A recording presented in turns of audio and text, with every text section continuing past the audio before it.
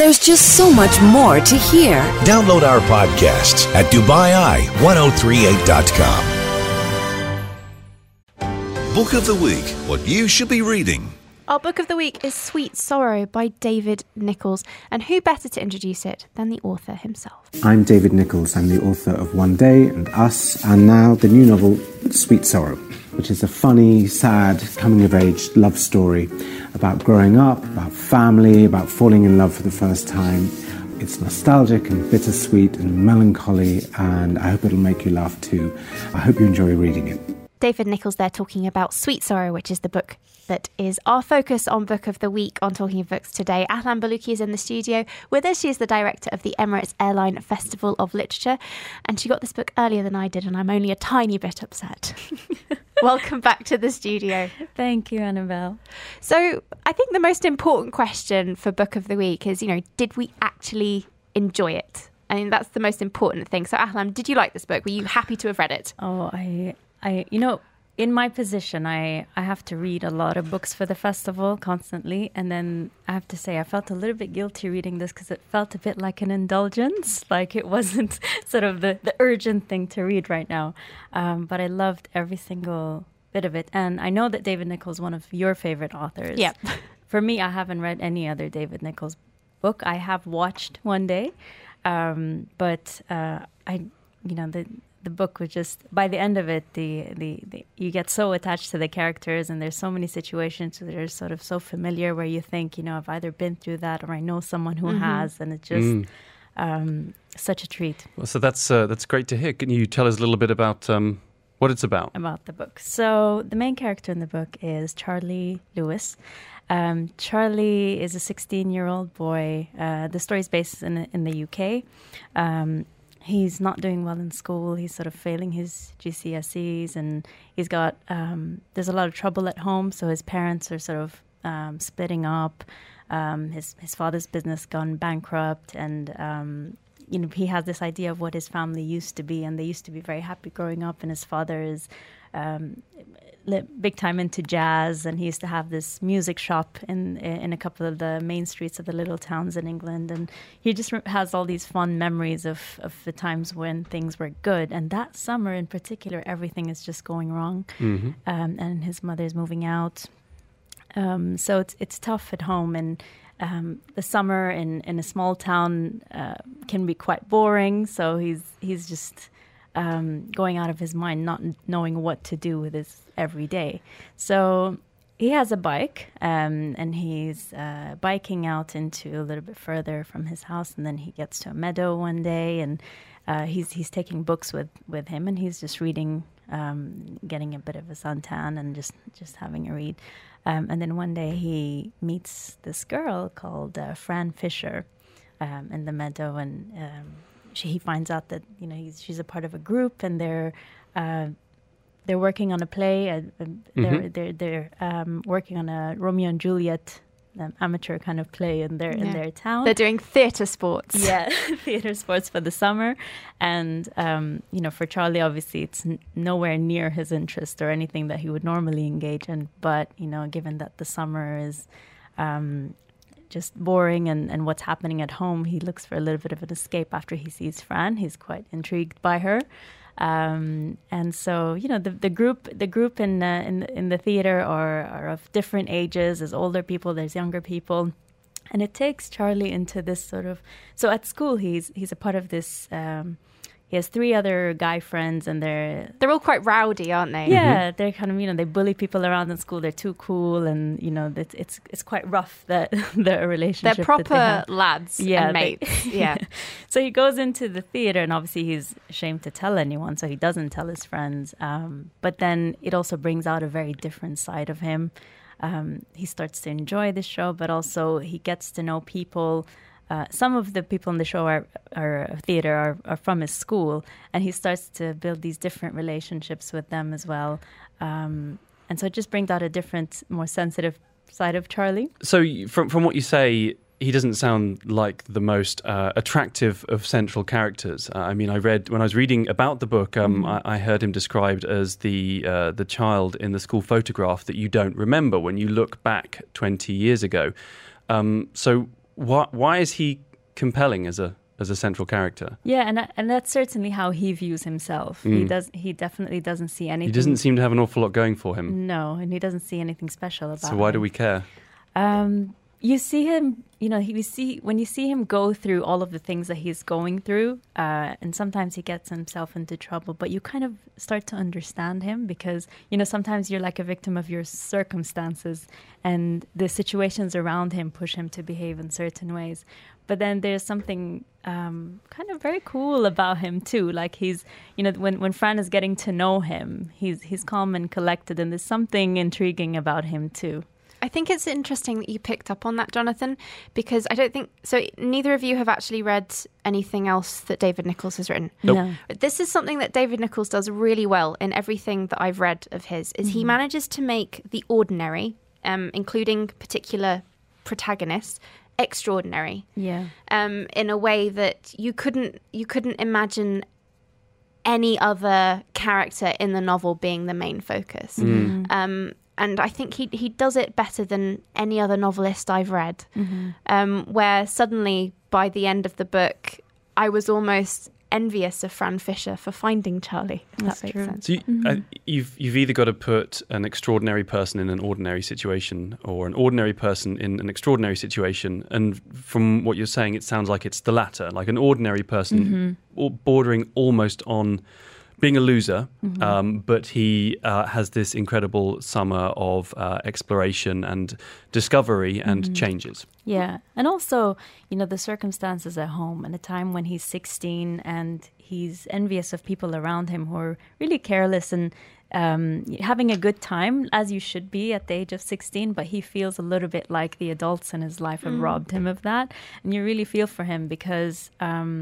he is bitter about it, but there's moments where he rises above it and he actually carries that responsibility really well, and he's the adult rather than the other way around. And he fluctuates between this bitterness and this guilt for feeling bitter, in a way that you really feel for him, and you're exhausted reading about him going back and forth between all these different emotions. There's so much more that's happening in Sweet Sorrow. It's a novel about all sorts of different themes. There's a wonderful cast of characters. We've already talked about how David Nicholls makes the ordinary extraordinary with the seemingly unforgettable character of Charlie Lewis, who becomes anything but by the end of the novel. I'd like to talk briefly about Miles. Can we do that? And the Shakespeare in the book. So Sweet Sorrow, the title obviously gets itself, comes about from the famous line in Romeo and Juliet by, I was going to say by Julius Shakespeare. Can you take over for a bit, Jonathan? Delighted to. Yeah, so parting is such sweet sorrow is a line from Romeo and Juliet, from the balcony scene. And the novel itself is Shakespearean. It's a story, I think, of star-crossed lovers, lovers who are thrust together but are ultimately destined to fail. It has a hero with a fatal flaw, and you have moments of great triumph followed by moments of great tragedy. And the plot of the novel is sort of overlaid onto a production of Romeo and Juliet. So there are all these different Shakespearean aspects to it. And as Annabelle said, the title itself is a quote from Romeo and Juliet. And I just found myself, we were talking off air about this, I was constantly laughing out loud. So I would read a paragraph and I'd be so moved and touched by how he would write about love and loss. And then there would just be this moment that was laugh out loud funny. And I think I was reading it in public and people were slightly concerned. But did you have that same response? Yeah, definitely. And I think it's a good reflection of how life in general is, because you're going through all of these ups and downs, and then sometimes it's quite funny. And when you think about things in hindsight, they're also quite funny. You notice different things and you start remembering different things.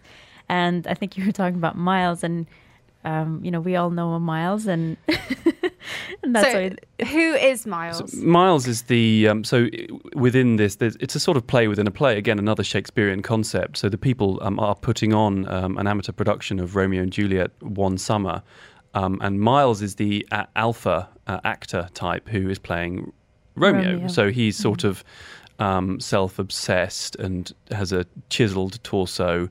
And he's pretty and he knows it. He's pretty and he knows it. Exactly. And we all know Miles.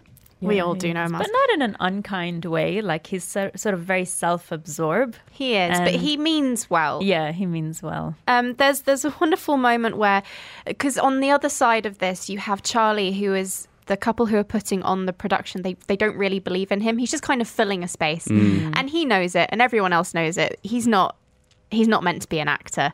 And so he's just reading these lines, but gradually he gets better and he gets better. And there's one scene where he has to rehearse with Miles, who's playing Romeo. And it is one of my favourite moments. He says, I had to hand it to Miles. He could really handle the O's, the armies and the alasses, could really sing them out as he bounced around the room, squatting, sitting astride a chair, improvising business with the curtains or a lampshade. I did my best to keep up. Try moving on the line, Charlie, said Ivor, rather than before or after. But walking while talking was beyond me, especially holding the script. The other hand, which I was unable to squeeze into the pocket of my jeans, dangled limply from the belt loop like a flirtatious cowboy. Miles, meanwhile, found poses that he would hold for a suspended moment, like a model in a photo shoot. He didn't act with me, but around me, as if I was a coffee table. What I take from this, or not what I take from this, but I think it's clear, or you can tell that David Nicholls is himself a failed actor. He began life as an actor, and then quite right, I'd forgotten that. And then after some years, decided that he wasn't going to get to where he wanted to, or he wasn't going to be good enough, and so he moved to writing, and thank goodness he did. But I think that in the book, Charlie's perspective there is probably David's perspective from back in the day when he was turning up on the sets of TV series or theatre productions, and there were so many better people there. Yeah, I do wonder, when a character is so believable, how much of that is influenced by real life events. And it just seemed like, there must have been something from his memory there. I'm, interested, Ahlam, by how relatable you find the novel, because when I read it for the first time, without having discussed it with anyone, I felt like it was written for me. I thought it was a book only for nostalgic, nearly middle-aged English men, and I'm surprised to hear that it has a broader appeal, because the central character is, well, to start with, he was 16 in 1997, which is the exact same age as me. I grew up in late 1990s England. Yeah. His father in the novel is the age that I am now. His parents separated during teenage years, tick. Both heartbroken during a summer romance, tick. And he had an epiphany through theatre. So I felt that this was about me, but you also identified. Yeah, I think it's more the thinking of Charlie throughout. Like, there's a scene I remember of him walking alongside Fran, and she's telling him a little bit how she doesn't feel like she's, in her first role of acting, she didn't feel like she fit the part, and then he's quickly thinking in his head what the best adjective is to describe her, and then the word that comes out is lovely, but he says it didn't come out as lovely, it came out as 3 lovely. syllables. Yeah, 3 syllables. 3 syllables. And I think it's those moments where you're like, oh, you can relate, and you think back and you're like, why did I say it like that, or what? And then you overthink, and there's these moments that where it's really relatable. Or just in general, like his family situations and things like that, which I think a lot of people can relate to, no matter where you are. It's like you expect the elders to be perfect, sort of, and when they're not, it's really difficult, and you start to think you're meant to be adults and you're meant to be this and that. And I think those are all universal topics. He writes really well about the relationship between a son and a father, particularly Charlie and his dad in this, and how difficult their relationship is. But in a more general sense, he writes very well about how men, particularly at this time, are unable to communicate with one another. He says, this is an excerpt just after they've had a pointless argument about dirty dishes. He said that the conversation was banal, witlessly sarcastic and provoking, less a conversation, more the flicking of an ear. I hated the way we spoke to each other, yet change required voices that neither of us possessed. So he lapsed into silence, and Dad turned on the TV. And I'm pretty sure that there are going to be readers reading this who will think in the same way, that this was written for them, this inability to communicate, to say what needs to be said. I think there was another moment that you really liked, Yeah, about the and actually, relationship. The book is a love story. It's not meant to be a downer, but but the part that I'm going to read is just really, really powerful. So it's a part when it's just a scene where Charlie is just tired of the situation with his dad at home. And he says, "The more my father required sympathy and compassion, the more I offered up pity and contempt. The more he required my presence, the more I disappeared. He frightened me, and when I wasn't frightened, I was simply furious. Furious to be robbed of my peace of mind and power of concentration when I needed it the most. Furious at being scared of something as banal as opening the front door. Bored of his zombified state, of the perpetual air of distraction that surrounded him like a cloud of flies around his head, of the impossibility of change. I didn't want anything as corny as a role model. I just wanted someone who got up every morning, someone capable of smiling in a way that was neither creepy nor contrived." That's really good writing. I mean, I think the novel's Shakespearean in a number of different ways, but just the first passage of that, with all those sort of contrasts, he needed sympathy, I offered pity and contempt, and there's a few more as well. Those contrasts, they're almost oxymorons. That's very Shakespearean, and I think this book is deceptively well written. Yeah, absolutely. He also, the thing I like about David Nicholls as well is that he writes about love in a way that is real and not soppy. And we've spoken a bit about some of the kind of sadder parts of the relationships in the book, but I'd like to read this one about falling in love at first sight, which really spoke to me. He says, "When these love stories are told, it's hard not to ascribe meaning and inevitability to entirely innocuous chance events. We literally romanticize. One glance and something changed. A flame was ignited, cogs interlocking in some great celestial device. But the love in love at first sight is, I suspect, only applied in retrospect, laid on like an orchestral score when the outcome of the story is known and the looks and smiles and hands brushing against each other can be allocated a significance that they rarely carry in the moment." Annabelle, I thought you were more romantic than that.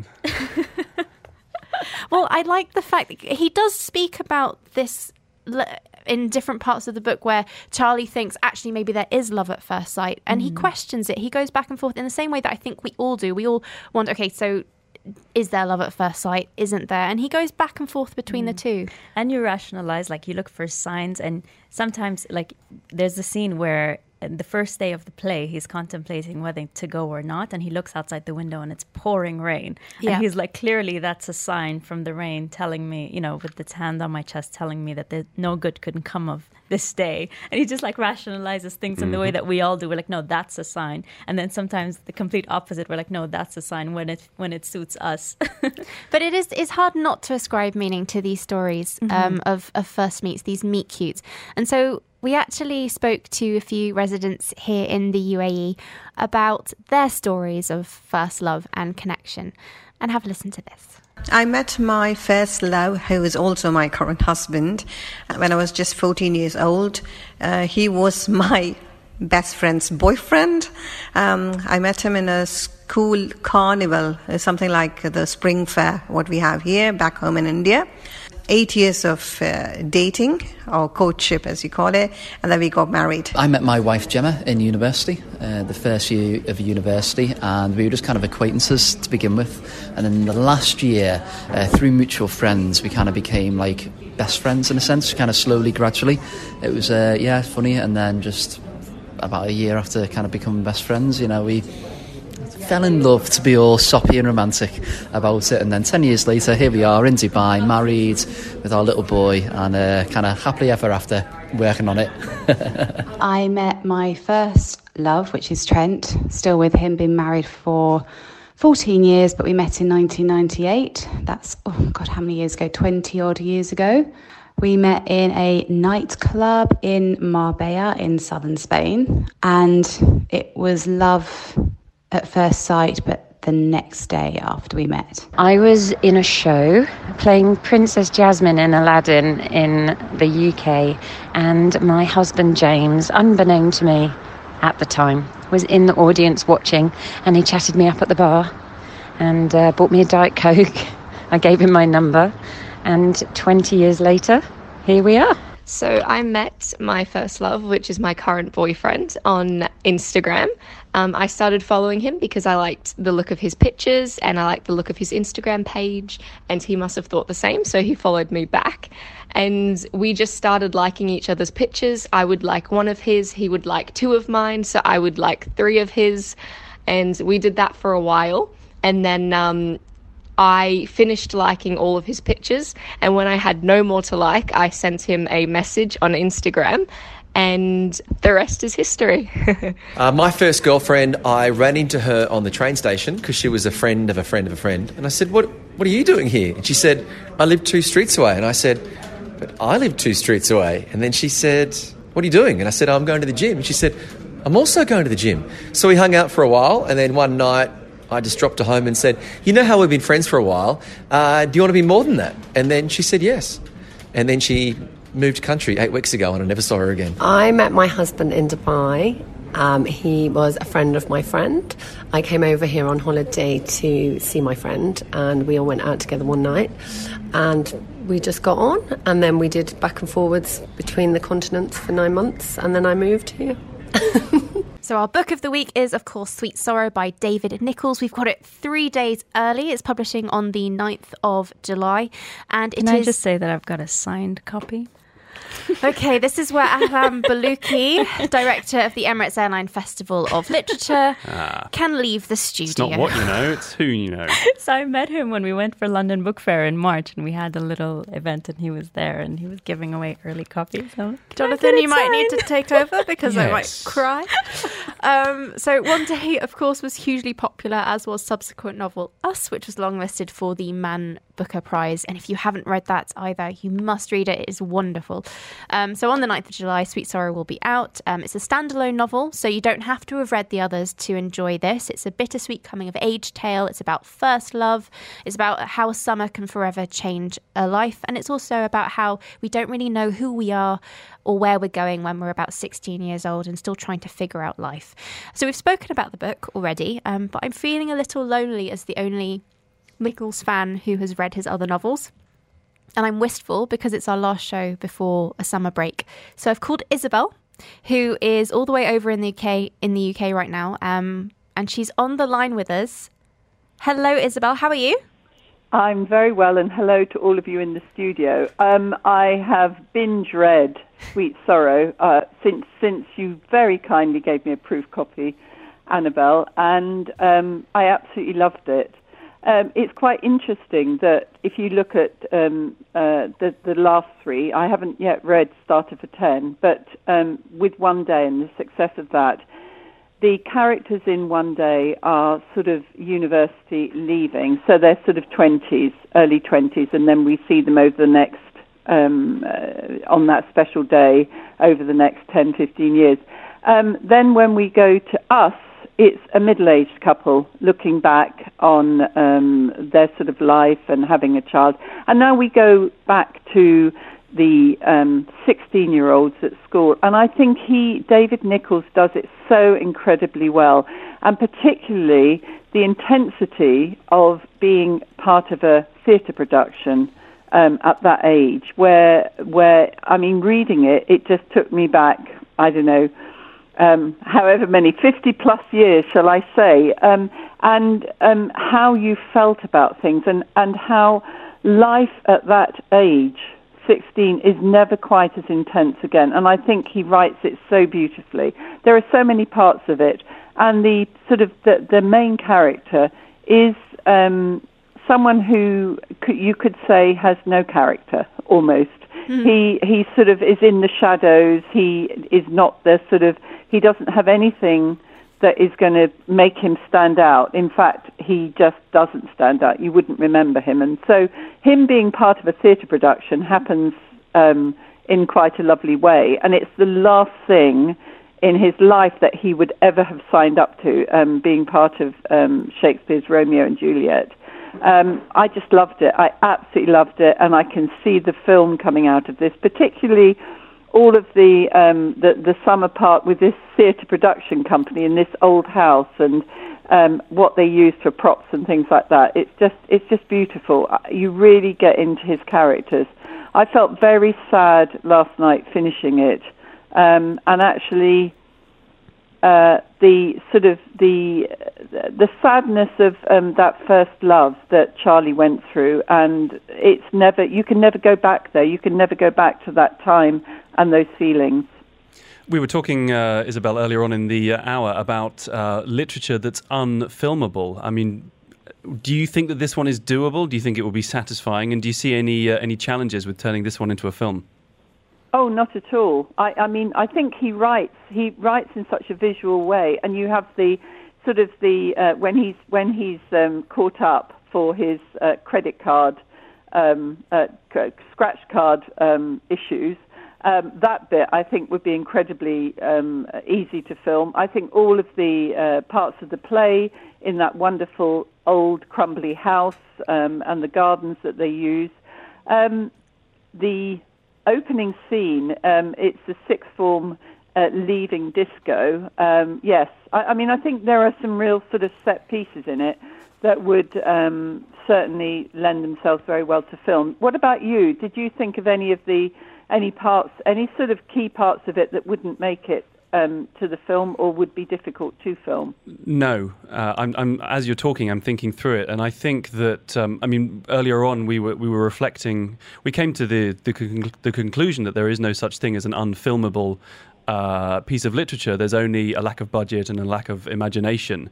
But with this one, I don't think you need too much imagination. I think it would be converted into a script fairly easily. I think, I mean, I don't have any bright ideas off the top of my head for casting, but I think it's very doable. Set-wise, I don't think there's anything here which is going to trip you up.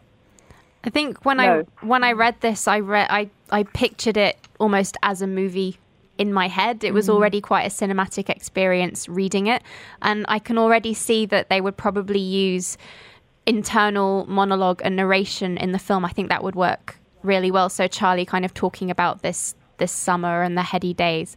What I think is interesting is often on Talking of Books, we tend to disagree, don't we, Isabel, about a lot of books, but we love to agree to disagree. We do. Definitely. But with this book, we all have an equal fondness for it. And I think this is just proof of how brilliant David Nicholls is as a writer, that we're all from different backgrounds, different generations and different genders. And yet we still absolutely love this. We all have been 16. Yeah. We have all been 16. That's what we share. And what he does so well is capture that. It's the intensity of that. And when I go back to my favourite books, the favourite books that I've ever read that have stayed with me all my life have been books that I read between the ages of 15 and 20, because you read in a completely different way at that thing. And that's what he captures so well. And I was very lucky yesterday.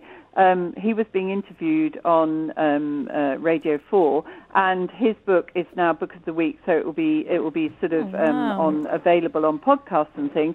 But him talking about how scary it was to write another book, and how it never gets easy. It never gets easy for, best-selling writers, and in a way, the shadow of one day always hangs over him, and how he definitely will not be writing the screenplay for this, although he's a brilliant screenplay writer, as we know. And he's been to the festival twice, and one of my favourite all-time authors, both as a writer but also as a person.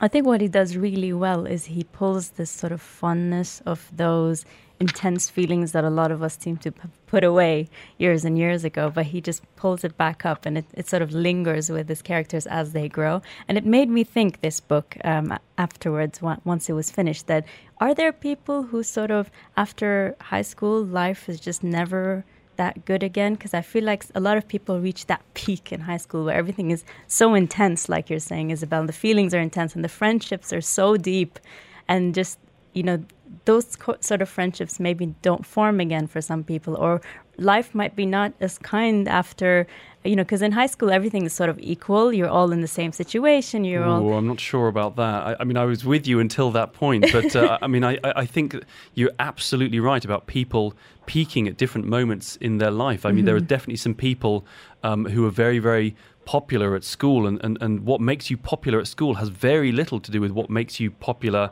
as a young in real life. Yeah, absolutely. And when you start working, and when you become older, and when you become a family person, and some people can peak in their retirement. I mean, there's all sorts of different times to peak in one's life, and I don't think that the protagonist of this book even peaked while we saw him. I think it was the perspective when he was retelling the story. So when he was in his later years, I think he was probably a more successful human then.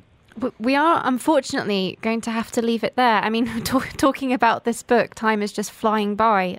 Thank you so much, Isabel, for joining us briefly to talk about this book. It's my pleasure, and enjoy the rest of the show. And I look forward to listening to it on, Book of the Week, and they've got a great narrator as well playing Charlie. So it's a completely different experience listening to it on the radio as it will be, reading it. So enjoy it, and enjoy the rest of your Saturday, everyone there. Thank you, Isabel. Thank you, Bye-bye Isabel. then. Bye. Isabel Abelhall there, joining us all the way from the UK over the phone to talk about Sweet Sorrow by David Nicholls, which is our book of the week on Talking of Books. We are going to have to leave it there, unfortunately, but I want to leave you with a wonderful quote. And this is Charlie Lewis talking about the summer that he fell in love with Fran Fisher. But even though I thought she was lovely, I was not touched by some wand. There was no flourish on the harp and no change in the lighting. If I'd been busier that summer or happier at home, then I might not have thought about her so much. But I was neither busy nor happy, and so I fell. And I'm going to leave it there. Thank you, Ahlam Bolooki, so much for joining us on Talking of Books. Thank you. There's just so much more to hear. Download our podcasts at DubaiEye1038.com.